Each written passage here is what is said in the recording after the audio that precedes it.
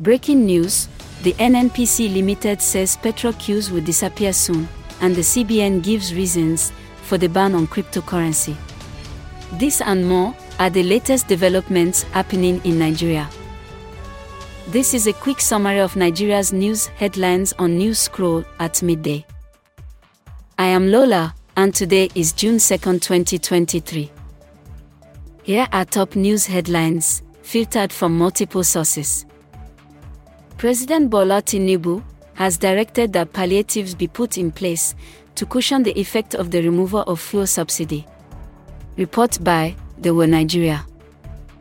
Number 2. President Tinubu gives a marching order to heads of security agencies in Nigeria to redouble efforts in dealing with the menace of terrorism. Report by Vanguard NG.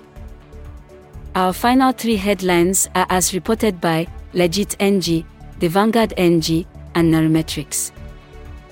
Number 3. The CBN cites inflationary risks and threats to financial stability as reasons for the ban on cryptocurrency in Nigeria. 4. The NNPC Limited has said a total of 1.8 billion litres of petrol is available, adding that the fuel queues will disappear soon. 5. The Nigerian Exchange Group Plc (NGX) has expressed optimism that the nation's economy will soon witness more investment flows.